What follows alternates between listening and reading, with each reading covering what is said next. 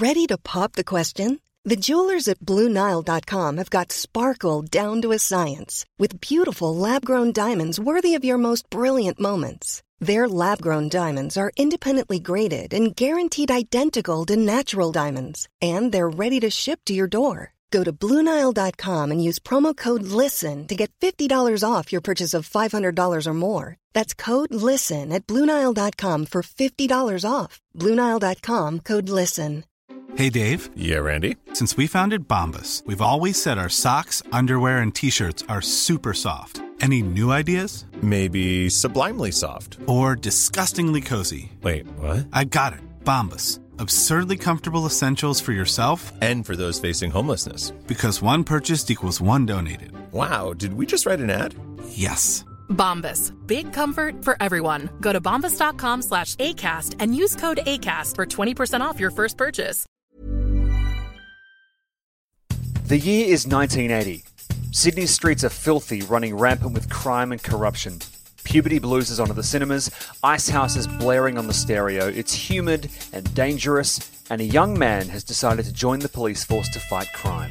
That man, of course, is my dad. Loose Units, the podcast, was created to tell the cases that wouldn't fit into my first book, Loose Units. But Loose Units was a series of fantastical tales that I wrote based on the real crimes my dad solved on the force back in the early 80s. So this season, Dad and I are finally going to go back to the year 1980, and each week we'll be going chapter by chapter through Loose Units, the book, and Dad will tell us the story behind my version of events. It'll be thrilling, revelatory, and as always, very, very loose. Welcome to Loose Units Origins. Hi everyone, and welcome to Loose Units Origins, the weekly podcast where I catch up with my dad, John Verhoeven, and we talk about cases from his time as a New South Wales police officer back in the 80s. But before we plow into this episode, Dad, happy birthday. Oh, thanks, mate. So, today is my birthday. Yeah. But for those wonderful people listening, of which I know there are lots of them all over the world, when you hear this, imagine me saying what you're about to hear, or reacting to the way I'm reacting. Yes. Happened, depending on what time zone you're in, approximately 24 hours ago. Provided you listen at roughly the moment it's released, you will be a full day too late to wish Dad happy birthday. Yeah, but belated happy birthdays are always accepted. Yeah, I mean, there's a cutoff. If someone wishes you happy birthday 6 months too late, it's like, why not just wait till the next one and wish me happy birthday twice? But if you want to get Dad a present, I guess, Dad, what do you want for your birthday? What would I like for my birthday? Apart from the obvious things in life, which are winning lottery tickets. Sure. Not winning as in winning some lottery tickets. Yes. But the winning lottery ticket. Why don't you just ask for money? Because, like, if you want to get someone to get you the winning lottery ticket, that is, I think, unless they work at the kind of lotto advisory board or whatever, that's not really possible. So why not just ask for money? Okay. But then there's no thrill. The joy of winning. Yeah, but if you know it's going to be a winning lottery ticket, then there's no thrill either. Fair call. But can I just say at this juncture, Paul, to you and everyone, that the thrill of giving far outweighs the thrill of receiving. I respectfully disagree. Are you serious? Well, no, I love giving people presents. It's really enjoyable. But if somebody nails the perfect present and they give it to you, and you are genuinely surprised and overjoyed, I definitely think it's slightly better than giving a good present. Don't get me wrong, I'm saying they're kind of within the same ballpark, but gosh, it's such a treat just to get amazing presents. I mean, I've got you a present because you and Mum finally, after a year of not being able to see us because you've been, trapped in Sydney, get to come to Melbourne and, spend some time with us for your birthday. So there's a present waiting for you here. Okay, well, I was sitting on on a bench this morning, not by myself, but with my running compatriot. Anyway, and he gave me a lovely birthday present from both he and his wife, Mm. which is pretty exciting. Now, Paul, I've got something special for you because I missed your birthday. So, yeah, it'll be great. Because your birthday was, from memory, a few weeks ago. Yeah, it was January 15th. So That's it. Yep. Yeah. Oh, But yeah, it's going to be great to see you. I actually have a question about police officers and birthdays. At any point during your time on the police force, or you know what, even in the fire brigade, was there any sort of special mention around the station or any sort of thing that was arranged, generally speaking, if it was the birthday of an officer while they're on duty? Look, I think things were kept fairly low-key. I sat with my friends, another group of friends, because I do have more than one friend, believe it or not. Sure. And I sat with another group of friends this morning, and I didn't even want to tell them it was my birthday today. I kind of wanted to tell them, but I also didn't want to tell them. You know, you can take a leaf out of my book and just barrel the people who forgot and say, it's my birthday today, and just watch them sort of panic as they Okay, realise. well, there's one better than that, Paul, Uh-huh. and that's to tell them the next day that it was my birthday yesterday. Oh, right. I like doing that. But in terms of the police force, let's say it's your birthday, it's mid-February, and Yep. you are, you're on the road, and I keep thinking there's got to be some, because if you work at a shitty office job, someone will, Cheryl from HR will get up and, make everyone sing happy birthday as you all eat kind of stale cake in the lunchroom. Hmm. You're on the police force, the stakes are significantly higher. I would assume the birthday accolades should reflect the magnitude of the job you're doing, surely. It sounds all very good in theory, Paul, and I'm with you. And you did mention this. You gave me a little bit of warning. In fact, you gave me at least 24 hours warning or notice to come up with some amazing stories, birthday related, and there are none.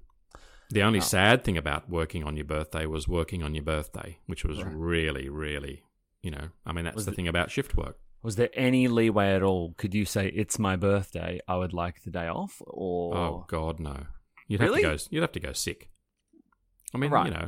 look, but you're not working for 24 hours, or at least, I guess if you're on a ship or, like in the Navy, Yeah. or and it's your birthday, I think it is probably a little bit more different, because I think out to sea, but for example, and I've never been in the Navy, but I guess it'd be really lovely to share when you're not with your family. Yeah. Which you could almost say with emergency services that to a lot of people, they are your family. And you could always be discreet and let someone know on the QT. But imagine if you're having a sort of a celebratory cake or something, and all of a sudden, there's an armed robbery in progress, or a violent domestic, or a fatal car crash. Yeah. And that did happen many, many times, where we used to have the big cook-up on Thursday mornings in every police station, at least across Sydney, which, as I've said to you and the listeners before, was always a grand time to commit an offence, because it was open slather in terms of there were no police on the road. And I guess logically, if criminals knew that every time it was someone's birthday, everyone had a little cook-up, then all they would have to do is, get a list of police officers' birthdays and just sort of sync up crimes, with people's birthday parties. That's lateral thinking, Paul. Yeah. Sorry, go on. No, but I remember we were having a major cook-up, and it was pissing down rain, and it was a major, major cook-up. It may have been near Christmas. There were roast turkeys. Well, I'm not sure whether they were turkeys, but they were some type of bird from memory. And it was a big production. There were a few very diligent senior constables. One in particular, the guy that, when he was climbing through a fence out in the bush, he blew a massive hole in his leg, and it never really healed that well. I mean, it kind of healed, and it just left this massive indentation where the muscle had been. And one of his party tricks was that he would sort of cock one leg, from memory it was his right leg, and he'd sort of kind of cross his legs, and he'd have short pants on, and everyone could see this gaping, it was like a crater. It was pretty big, you could put your fist in it, and he would use it as an ashtray. at any party. That's revolting. It's terrible but true. But this particular guy, he'd witnessed some terrible, terrible accidents that had occurred, and he told me about one accident where there were these big kind of wheels attached to heavy machinery with these massive steel sort of knobs, I guess, and they're used when they sort of make highways. Have I told you this story about this accident he went to, and there was a young kid on a push bike? This is one of those fantastic moments where listeners are probably screaming, but please, by all means, it's your birthday. Indulge yourself. Okay, well, it's not an uplifting story at all. But Happy birthday. Yeah. But, and I know this is going to sound so weird and wacky, Paul, but it was this young boy's birthday. He'd received a brand new push bike. He was, from memory, well, he was under 10, and it happened in a town. I'm not going to mention the name of the town in New South Wales, but I can guarantee there will be listeners in that town, and this accident happened in the 1970s, and this young boy had been given a really, really beautiful push bike, and he decided with some friends to go out, and they found an area where they were making, preparing a new road out of town, probably sort of a highway type road. And one of the guys that was working on one of these massive machines, they drive back and forth like graders, and their objective is to compound the earth. And this young boy inadvertently, I don't know the circumstances to this particular accident, but he more than likely would have had his back to the machine, and the machine's incredibly high up. And the driver ran over and completely squashed the boy on his bike. I mean, I'm talking about squashed him. And my friend and colleague, the guy who used to use the scar in his leg as an ashtray, he was the first responder to this terrible accident. And of course, imagine being in a country town where on the balance of probabilities you would have known, of course, the family. And then he, not only did he have to deal with this completely depressing accident where there were other young boys and possibly girls who may or may not have witnessed the terrible accident, but then my friend then had to go and do what's called a sort of a death notice or death notification. Probably the worst job in the police force anywhere on earth. I've had to do a few of those, which are diabolically horrendous. So yeah, and he was. How did we get into this story, Paul? Birthday, yeah. Birthdays, yeah. Birthdays. But he was preparing this. He used to be the guy he was the go-to guy at North Sydney to basically organise and prepare these amazing cook-ups. And we were all sitting down, and of course you've got sort of an old-fashioned speaker in the mess room, and the weather was terrible outside, and this job came over the radio that there'd been a major car accident on the Sydney Harbour Bridge. And this is about 2:30 a.m. And we all basically had to leave this beautiful meal as we just sat down. And I'm talking quite a few police there. There were at least, between 10 and 15 police officers, because police from Mossman would occasionally come over. And there was a genuine sense prior to this call coming over. That was the thing you dread. You kind of knew in the back of your mind that the second you sat down to partake in a magnificent, heartfelt meal, because, as I say, Paul, police officers doing night shift, whether it be your birthday or the birth of a child, or look, there are so many different celebrations that occur whilst you're on duty, and there was a sense of camaraderie, and you're kind of all in the back of your mind just praying that nothing's going to happen in your area. And of course, when this accident came over the radio through VKG, 6th Division, all 6th Division cars in the vicinity, a motor vehicle accident on the Sydney Harbour Bridge, and you could literally, it was the rain that night. And I'll never ever forget, and I'm quite sure that I have mentioned this to you and the listeners, but, you know, as we talk, it does bring back memories, and one of the most visceral moments that I've ever witnessed in the New South Wales Police Force was when a very senior, because it was such a terrible accident, we had to get the most senior sergeant, the supervising sergeant.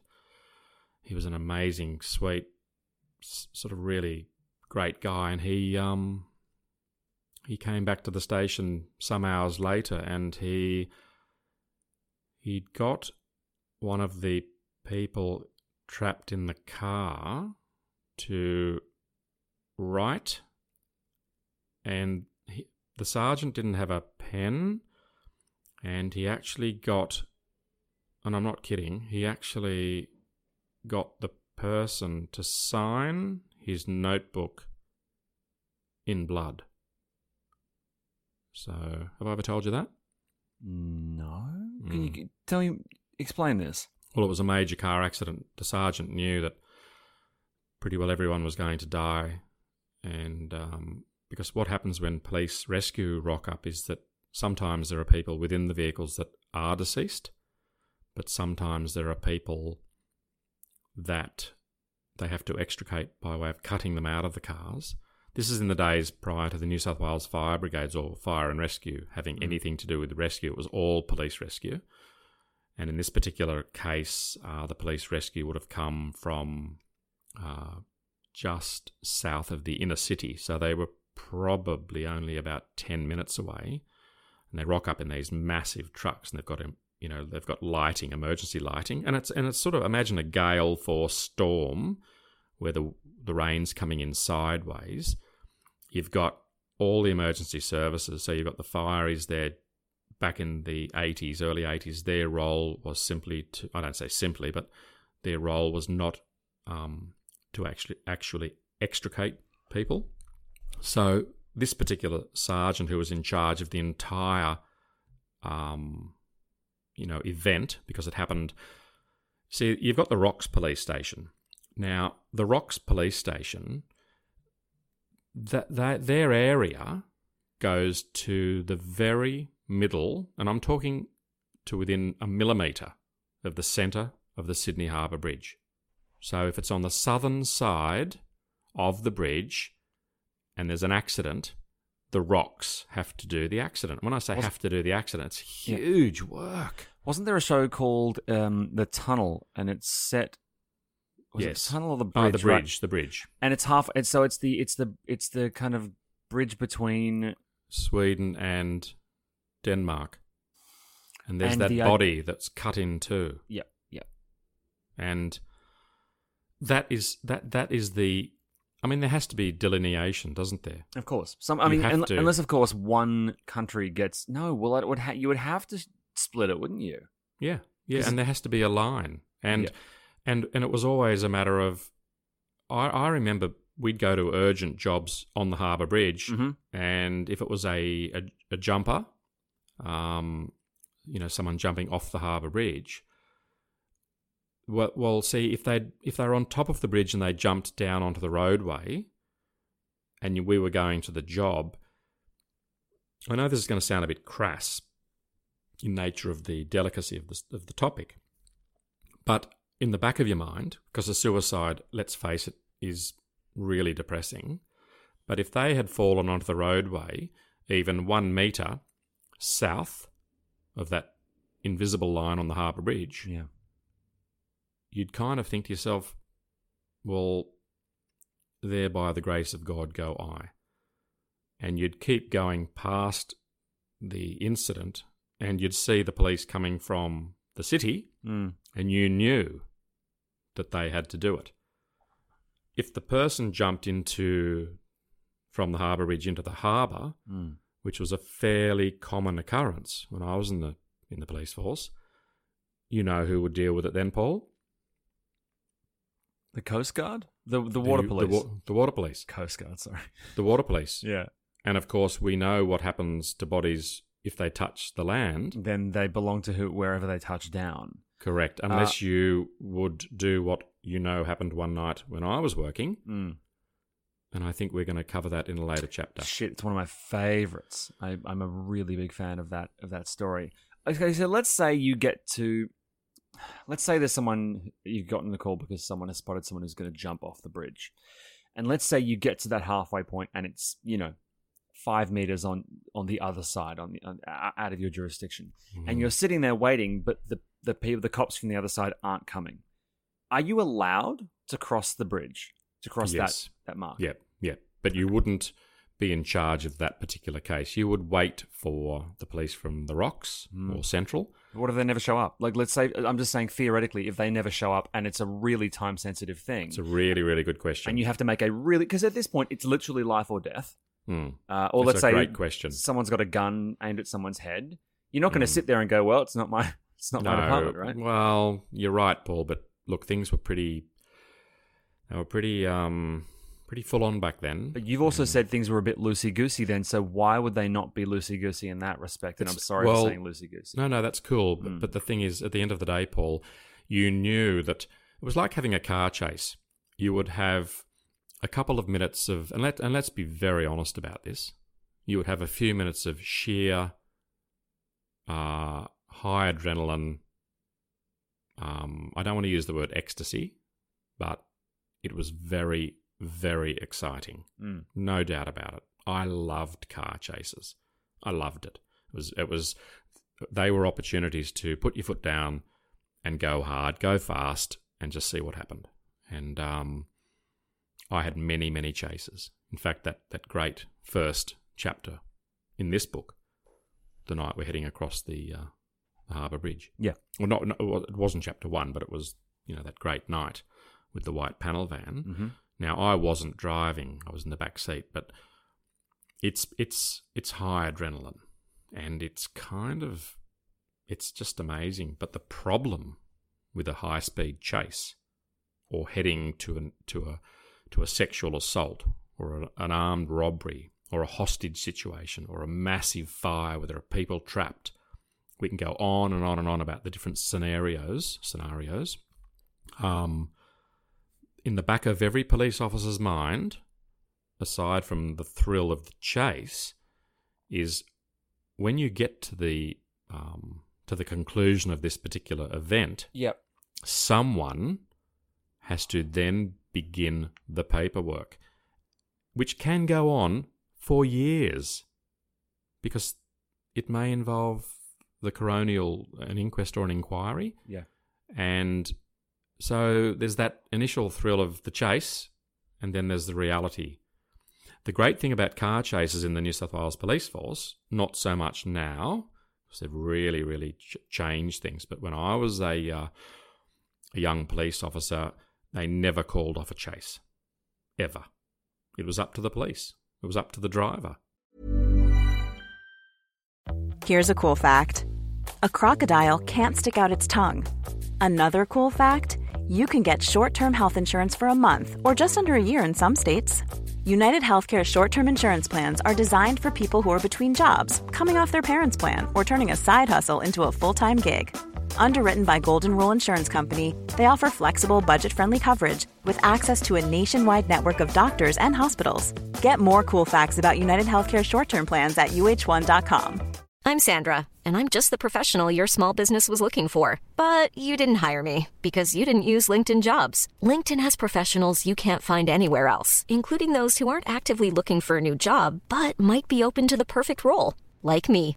In a given month, over 70% of LinkedIn users don't visit other leading job sites. So if you're not looking on LinkedIn, you'll miss out on great candidates like Sandra. Start hiring professionals like a professional. Post your free job on linkedin.com/people today.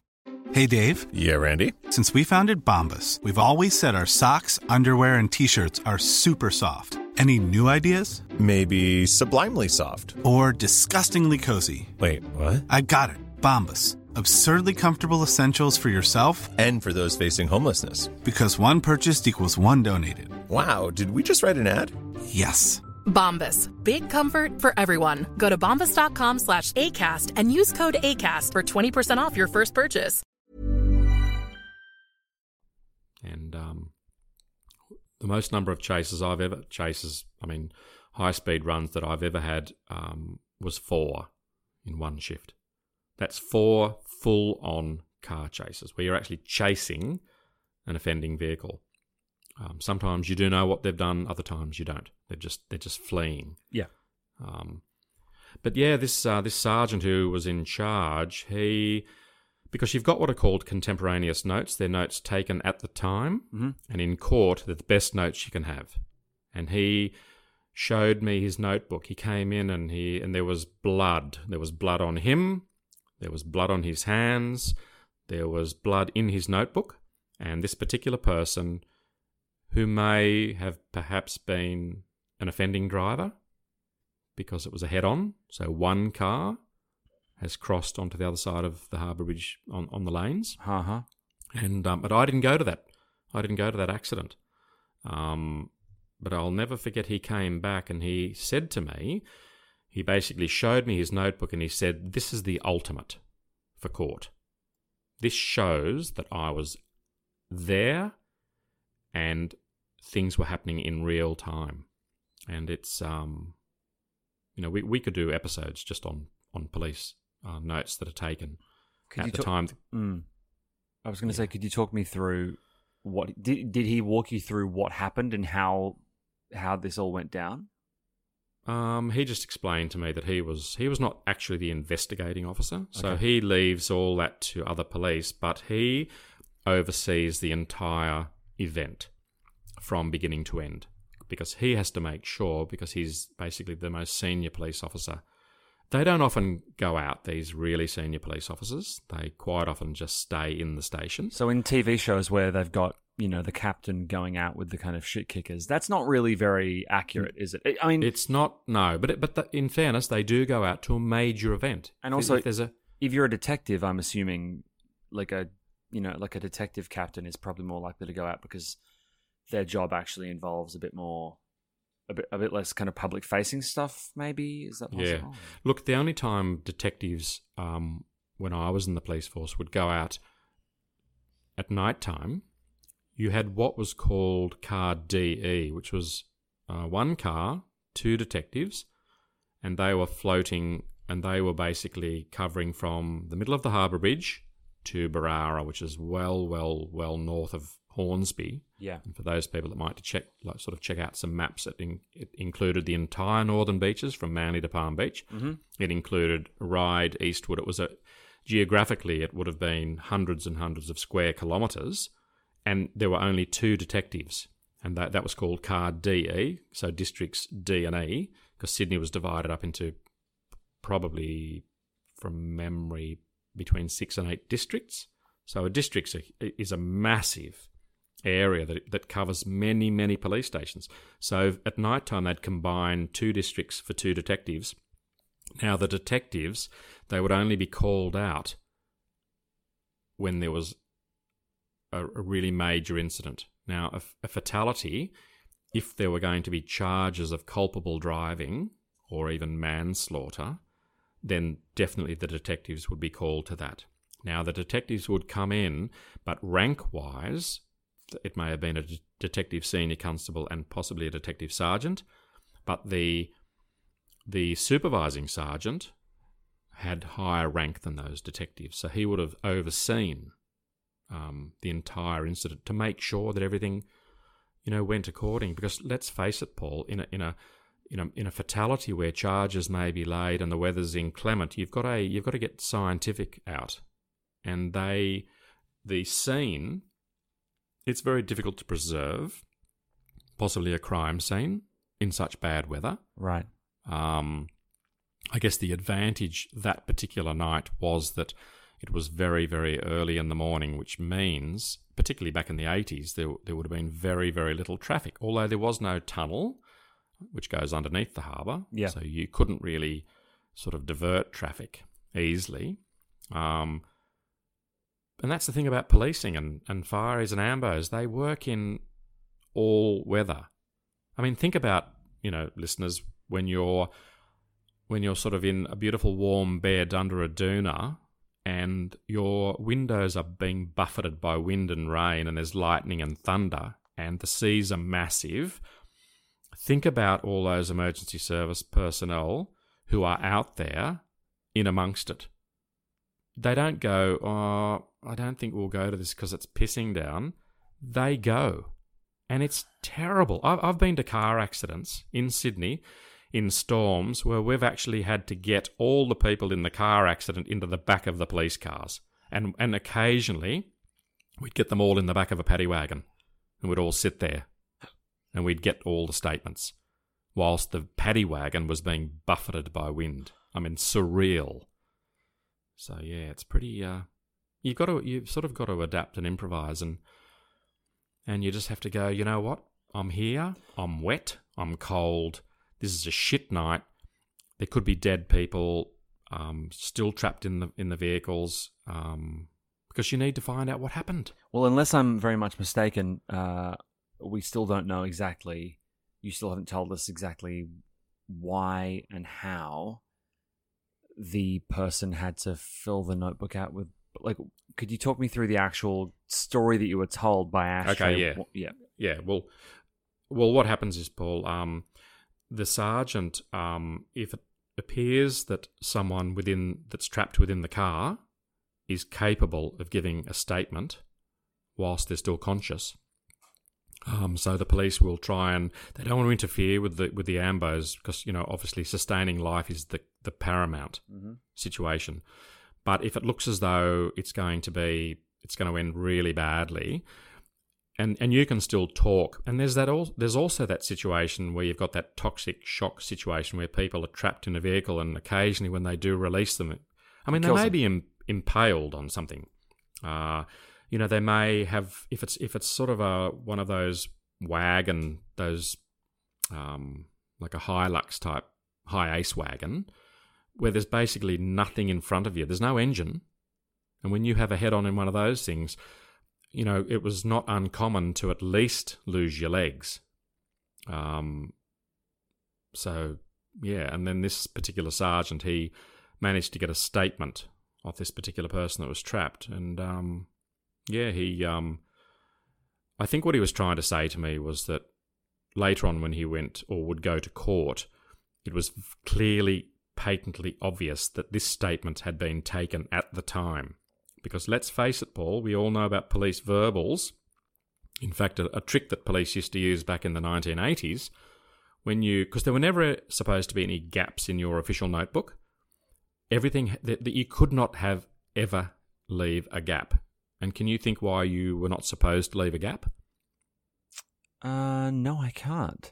Well, when you were doing a record of interview, or he said, I said, occasionally police would leave gaps and they would fill stuff in later. Oh, okay, yes, yeah. So they'd go back to the station, and depending on what type of outcome they wanted or didn't want, or depending on the demeanour of the person that was going to be charged, there are many, many factors. This sounds weird saying many factors, but if you left space in your notebook, you could then verbal them. So I understand, So that was the official notebook is the official notebooks that I had when I was in the New South Wales Police Force. I will bet you my left testicle that they are still the physical books are still being held somewhere. Are you serious? Oh my God. Without a doubt. Because they are really important.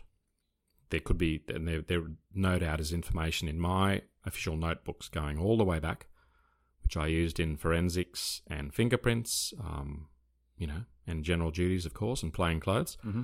There's stuff in those books that, unless it's been put onto microfilm, it's still, the hard copy is still somewhere. I would love to see those.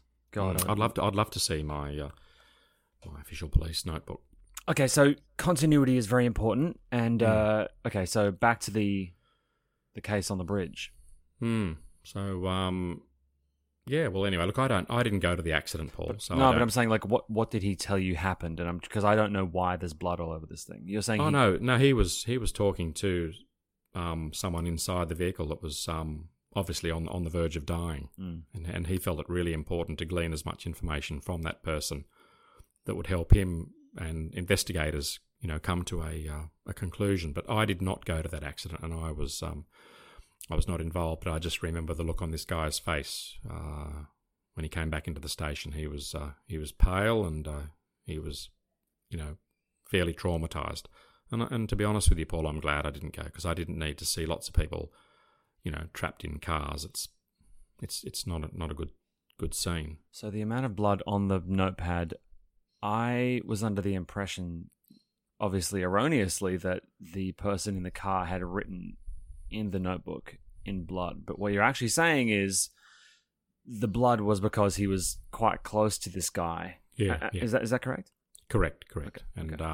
And it was raining, and he may have reached with his notebook in to get this person to perhaps sign, because that's what you normally do. Yep. Okay. When you get an oral statement of anyone, you always get the person to sign, and that person may well have tried to sign the sergeant's notebook as to the correctness of the information that he'd supplied. Yep. And in doing so, blood fell from his hand or body onto the notebook, which just is so kind of, well, I think it's pretty good in a way, because later on in the calmness and the sobriety and the stillness of a court case, when you present a book with blood on it, I think that's really powerful evidence. So why would there be a court case around a traffic accident? Like in this case, why? Well, it's a head-on collision. One car's veered onto the other side of the road,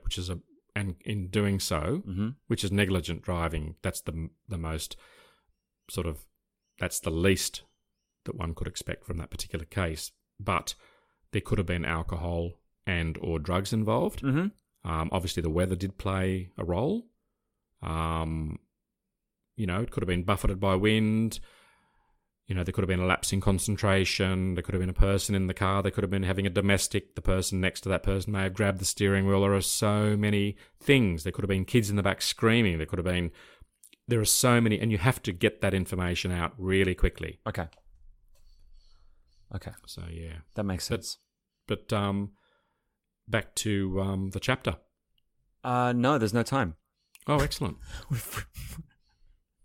That's great. Well, I assumed there would be a birthday story of some kind, and you said, well, technically there is, and then we got onto parties, and then we sort of wound our way through to this very tragic story. So whilst it wasn't a cheerful birthday episode, it was, I would say, pretty on brand for you.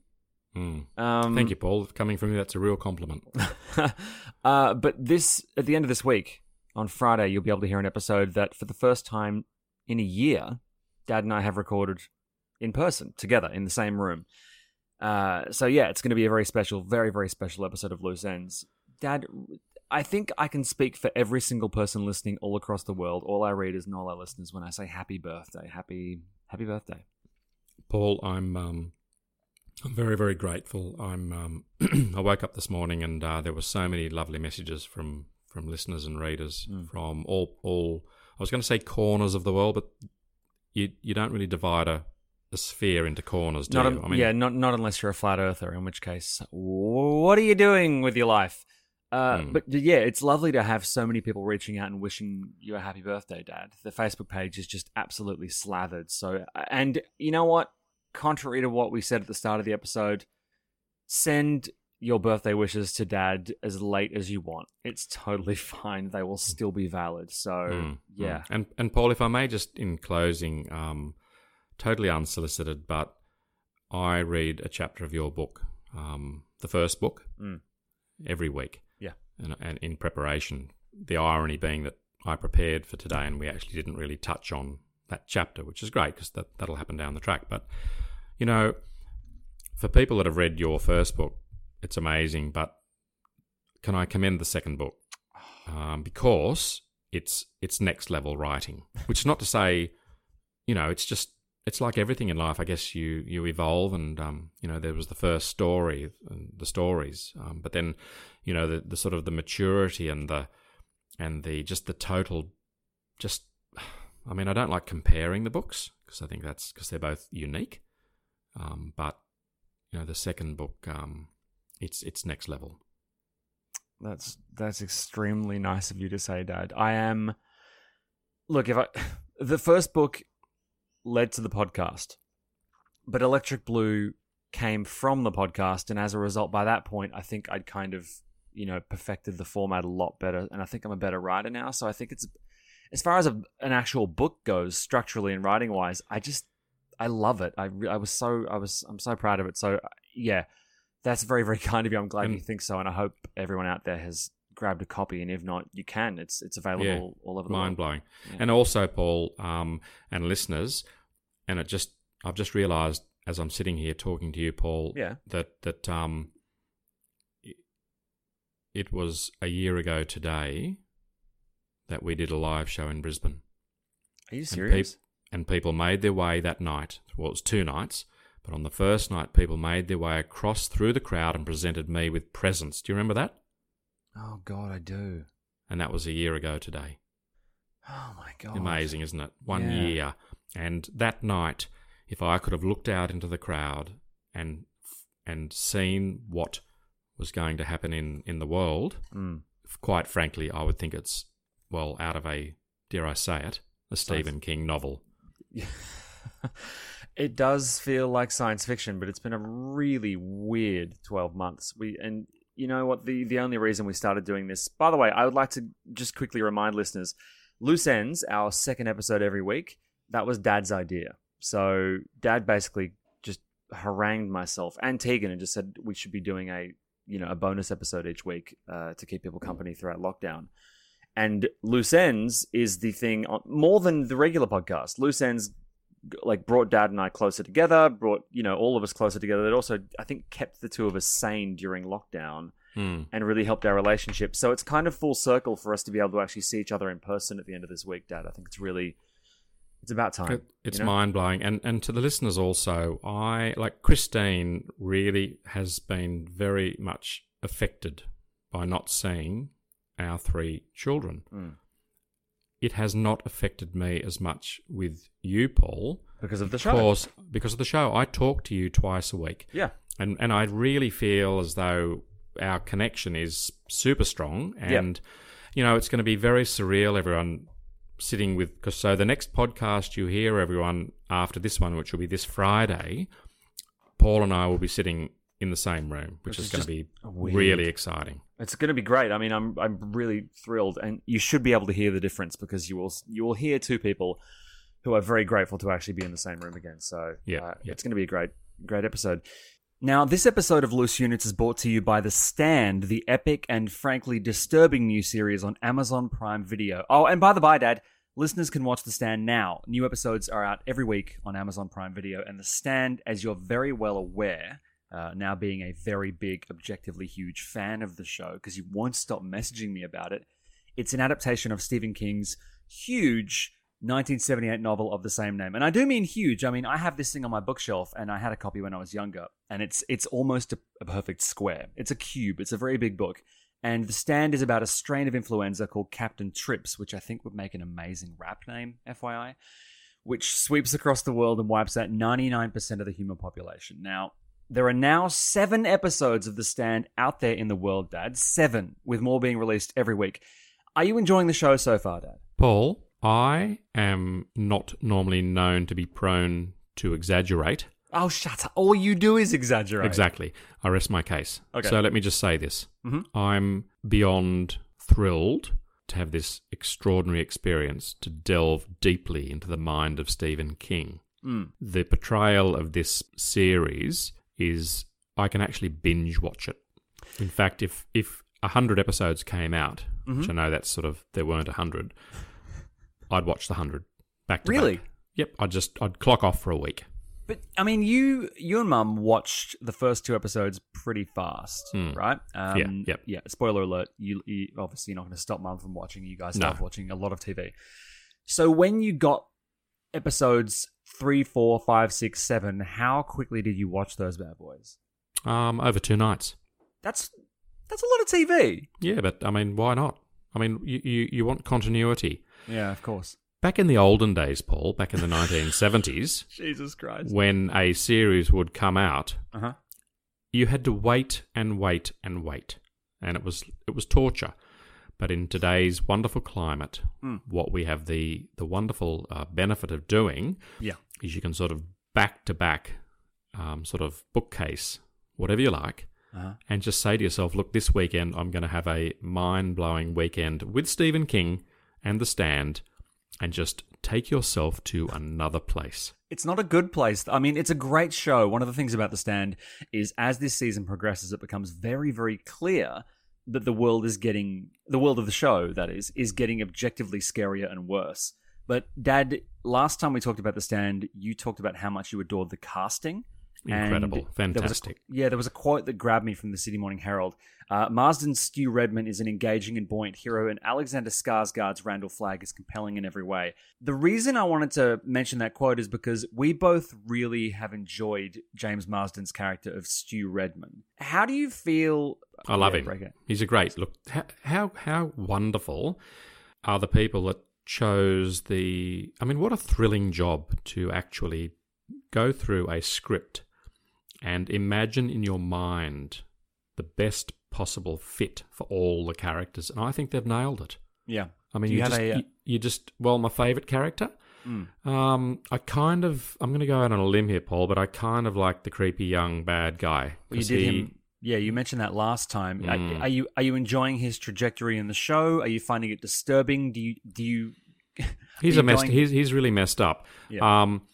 The thing about really great acting is that we mere mortals often imagine that that's actually what they're like in real life. Right. So if you and it's weird to think that they actually just come on and do the role, then go back to being sort of normal. Yeah, by that rationale, do you think that James Marsden, Stu Redman... So by all accounts, James Marsden is in real life as kind of gorgeous and heroic as he is in the show.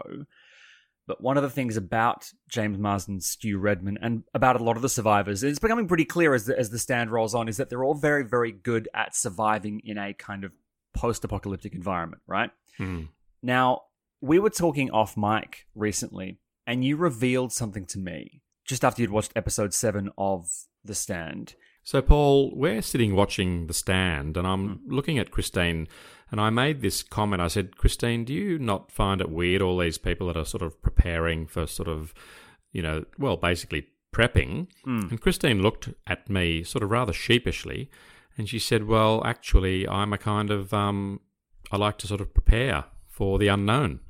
And if I had have been standing, I would have fallen, but fortunately I was sitting, so I couldn't fall any further. But so it wasn't the case. It was the sit, not the stand for you. Oh, very, very good, Paul. Thanks. And I was quite. The signs should have been fairly obvious, but Christine's done it fairly discreetly. What do you mean? Because the people in the Stand, they're rifling around for ammo. They're kind of finding like-minded people. They're forming up convoys. They're getting medicine and supplies. How was Mum prepping? She was doing it online, just basically researching, worst-case scenarios. And I guess if the proverbial hits the fan one day, then we'll be prepared. Thank you, Christine. All right, so joining the cast of The Stand in Season 2, my mum, apparently. So are you excited to see where the rest of the season goes? Beyond excited. We're all really keen to see how this series unfolds. There are so many players on the board at this point in The Stand. I mean, you've got Whoopi Goldberg as Mother Abigail. Thank you.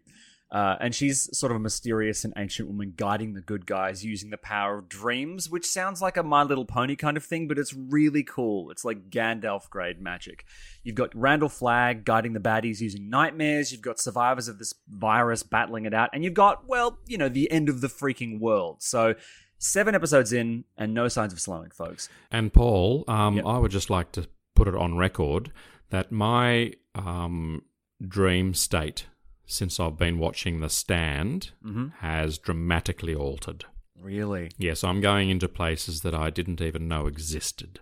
Well, if you get approached in a cornfield, please let myself and the listeners know, because I think that's probably a bad sign or a good one, depending on who you see there. Anyway, watch The Stand right now. New episodes weekly on Amazon Prime Video. Thank you so much, everyone, for listening. Have a brilliant week, and we will see you at the end of this week for our very first in a year in-person episode of Loose Ends. Take it easy, and we'll see you then.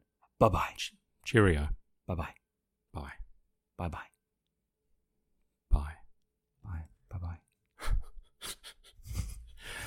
Oh dear, Paul. Hey, it's Paige DeSorbo from Giggly Squad. High quality fashion without the price tag. Say hello to Quince. I'm snagging high-end essentials like cozy cashmere sweaters, sleek leather jackets, fine jewelry, and so much more. With Quince being 50 to 80% less than similar brands. And they partner with factories that prioritize safe, ethical, and responsible manufacturing. I love that. Luxury quality within reach. Go to quince.com/style to get free shipping and 365-day returns on your next order. Quince.com/style. Normally, being a little extra can be a bit much.